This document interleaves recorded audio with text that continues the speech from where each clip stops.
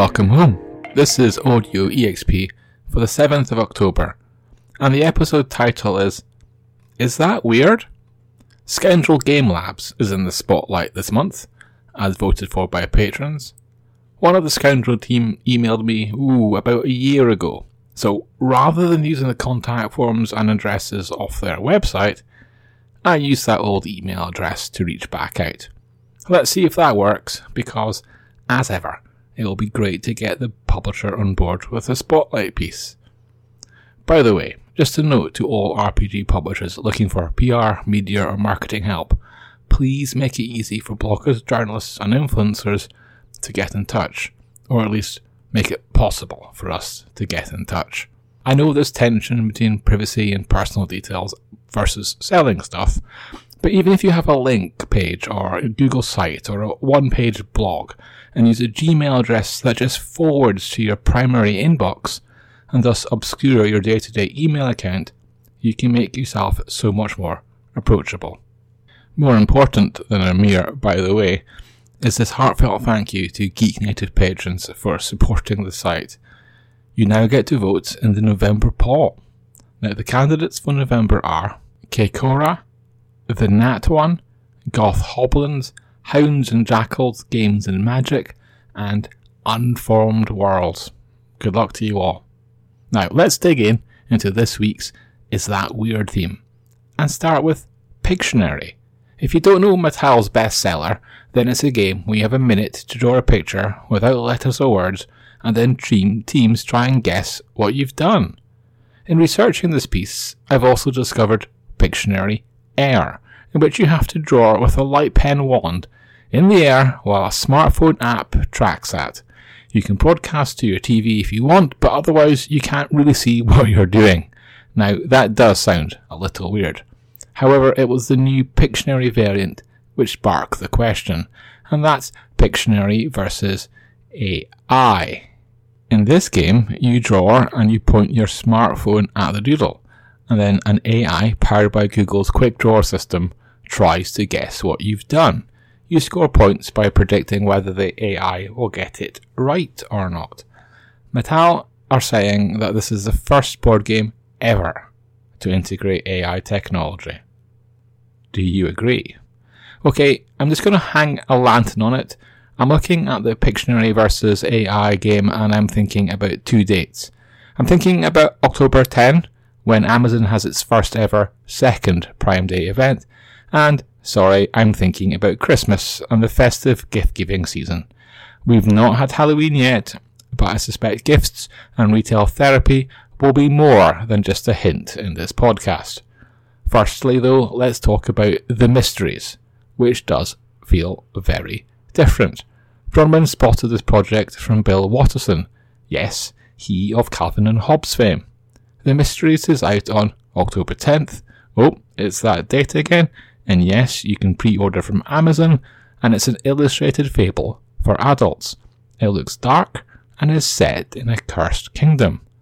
The caricature artist, John Cashett, worked with Bill for several years, both trying something new, and there's a little preview on Geek Native to show you exactly how it looks. Is this weird? You can get an official Dungeons & Dragons Christmas sweater. Are all Christmas sweaters also ugly jumpers? Is that even a thing outside of the UK? So many questions. Let me tell you about Merchoid's D&D design. On the front, there's a head of an evil-looking red dragon with stark white eyes peering out from darkness. Below that, and in a strip around the whole jumper, are flames with dice and Christmas tree shapes, or maybe they're D4s on sticks. You take your pick. And on the top, there is the D&D logo. On the back, a hero stands silhouette in a castle courtyard. You can tell they're a hero because they're wearing a cape. Above the castle, there's a full moon with the D&D ampersand on it, and dragons fly in the sky. I think it looks great, except for the Dungeons & Dragons logo. I think that's a little too corporate for me, and it doesn't add to design, overloading it instead. But perhaps I'm just convincing myself not to buy it. Bronwyn spotted a better design, also from Merchoid, and that's a Jurassic Park Christmas jumper. Is dinosaur Christmas design weird? Well, Brodman rated it as GOAT, GOAT. That's hip person talk for the greatest of all time, which is high praise from somebody with several mini dinosaurs at home. The Jurassic Park also features the logo, and that's that black bone silhouette of the T-Rex on the red circle with the Jurassic Park sign across the base. The sweater has a raptor chase around the lower half as a repeating design, and below that, skull fossils. But you see, this time the logo is a central part of the design. While Jurassic Park is a commercial franchise, that's also the fictional park's logo. It feels essential, it feels different. The whole sweater is also decorated with ferns and greenery, which means the T-Rex face bursting out the back is a gotcha that fits in and a surprise at the same time. From memory, the T-Rex also got the goat. Okay, would it be weird if Doctor Strange became a zombie and could not resist the flesh-eating urge to eat his way through the entire multiverse? That's a concept of The Hunger, which is an official Marvel zombie story. I didn't know Marvel Zombies was a thing, but it is, and Aconite Books runs it. Aconite Books sells via Drive-Thru Comics, and you can buy The Hunger there. By the way, you can use Drive-Thru RPG or DM's Guild gift certificates across any of the sites, including Drive-Thru Comics and Drive-Thru Fiction. I don't know whether they'll work on Roll20, but I have asked. By the way, do you think Deadpool would make the situation in Marvel Zombies The Hunger better or worse? Buy the book to find out, and you can see what I did there. We actually went from superhero zombies to plotting festive gift coupons at RPG and geek sites, and back to zombies again. Weird?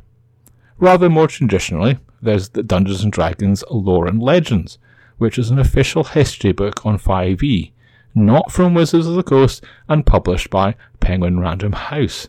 It looks great, will absolutely be a gift between gamers this year, and is notable for 3 other reasons. Firstly, we have names like Kyle Newman, John Peterson, and Michael Whitware attached, and these are fantastic historians and D&D experts.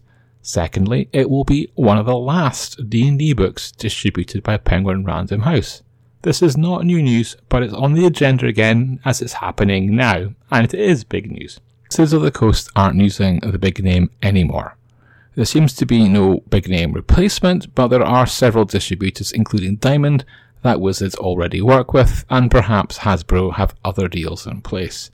I suspect the separation isn't due to some sort of secret RPG project from Penguin Random House. Andrews McMeel and Osprey tried this, but this was probably just a commercial decision on distribution costs and logics.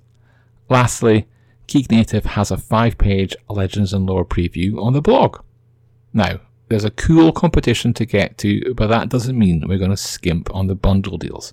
Certainly not when a Rhodesian Ridgeback needs our help. The Scarred Lands are in the bundle of holding. Onyx Path's 5e rules for the fantasy world torn up by the war between gods and titans are included in a 2-tier offer. There's also fiction on the site with Ellen Datlow's Tales of Terror. Now, both bundles expire the week before Halloween. Then, on the DM's Guild, there's Bike Club. Game designer Michael Laboursier and the Rhodesian Ridgeback, Remy, were horribly caught in a dog attack, both requiring medical assistance. The Bike Club bundle is to pay for vet and emergency room fees. Now, and with a timely pivot away from how awful real life can be, let's escape to the wilds of fantasy and a competition from Fainting Goat Games and Geek Native. Earlier this year, and inspired by the movie Cocaine Bear, Fainting Goat released a honey heist-inspired tabletop RPG called Cocaine Owlbear. It was a hit. There's a deluxe edition on the way now, and the competition points you at the Kickstarter, while also giving you a chance to win a print copy. Cocaine Owlbears? Are those weird? And on that note, be weird, and I'll see you next week.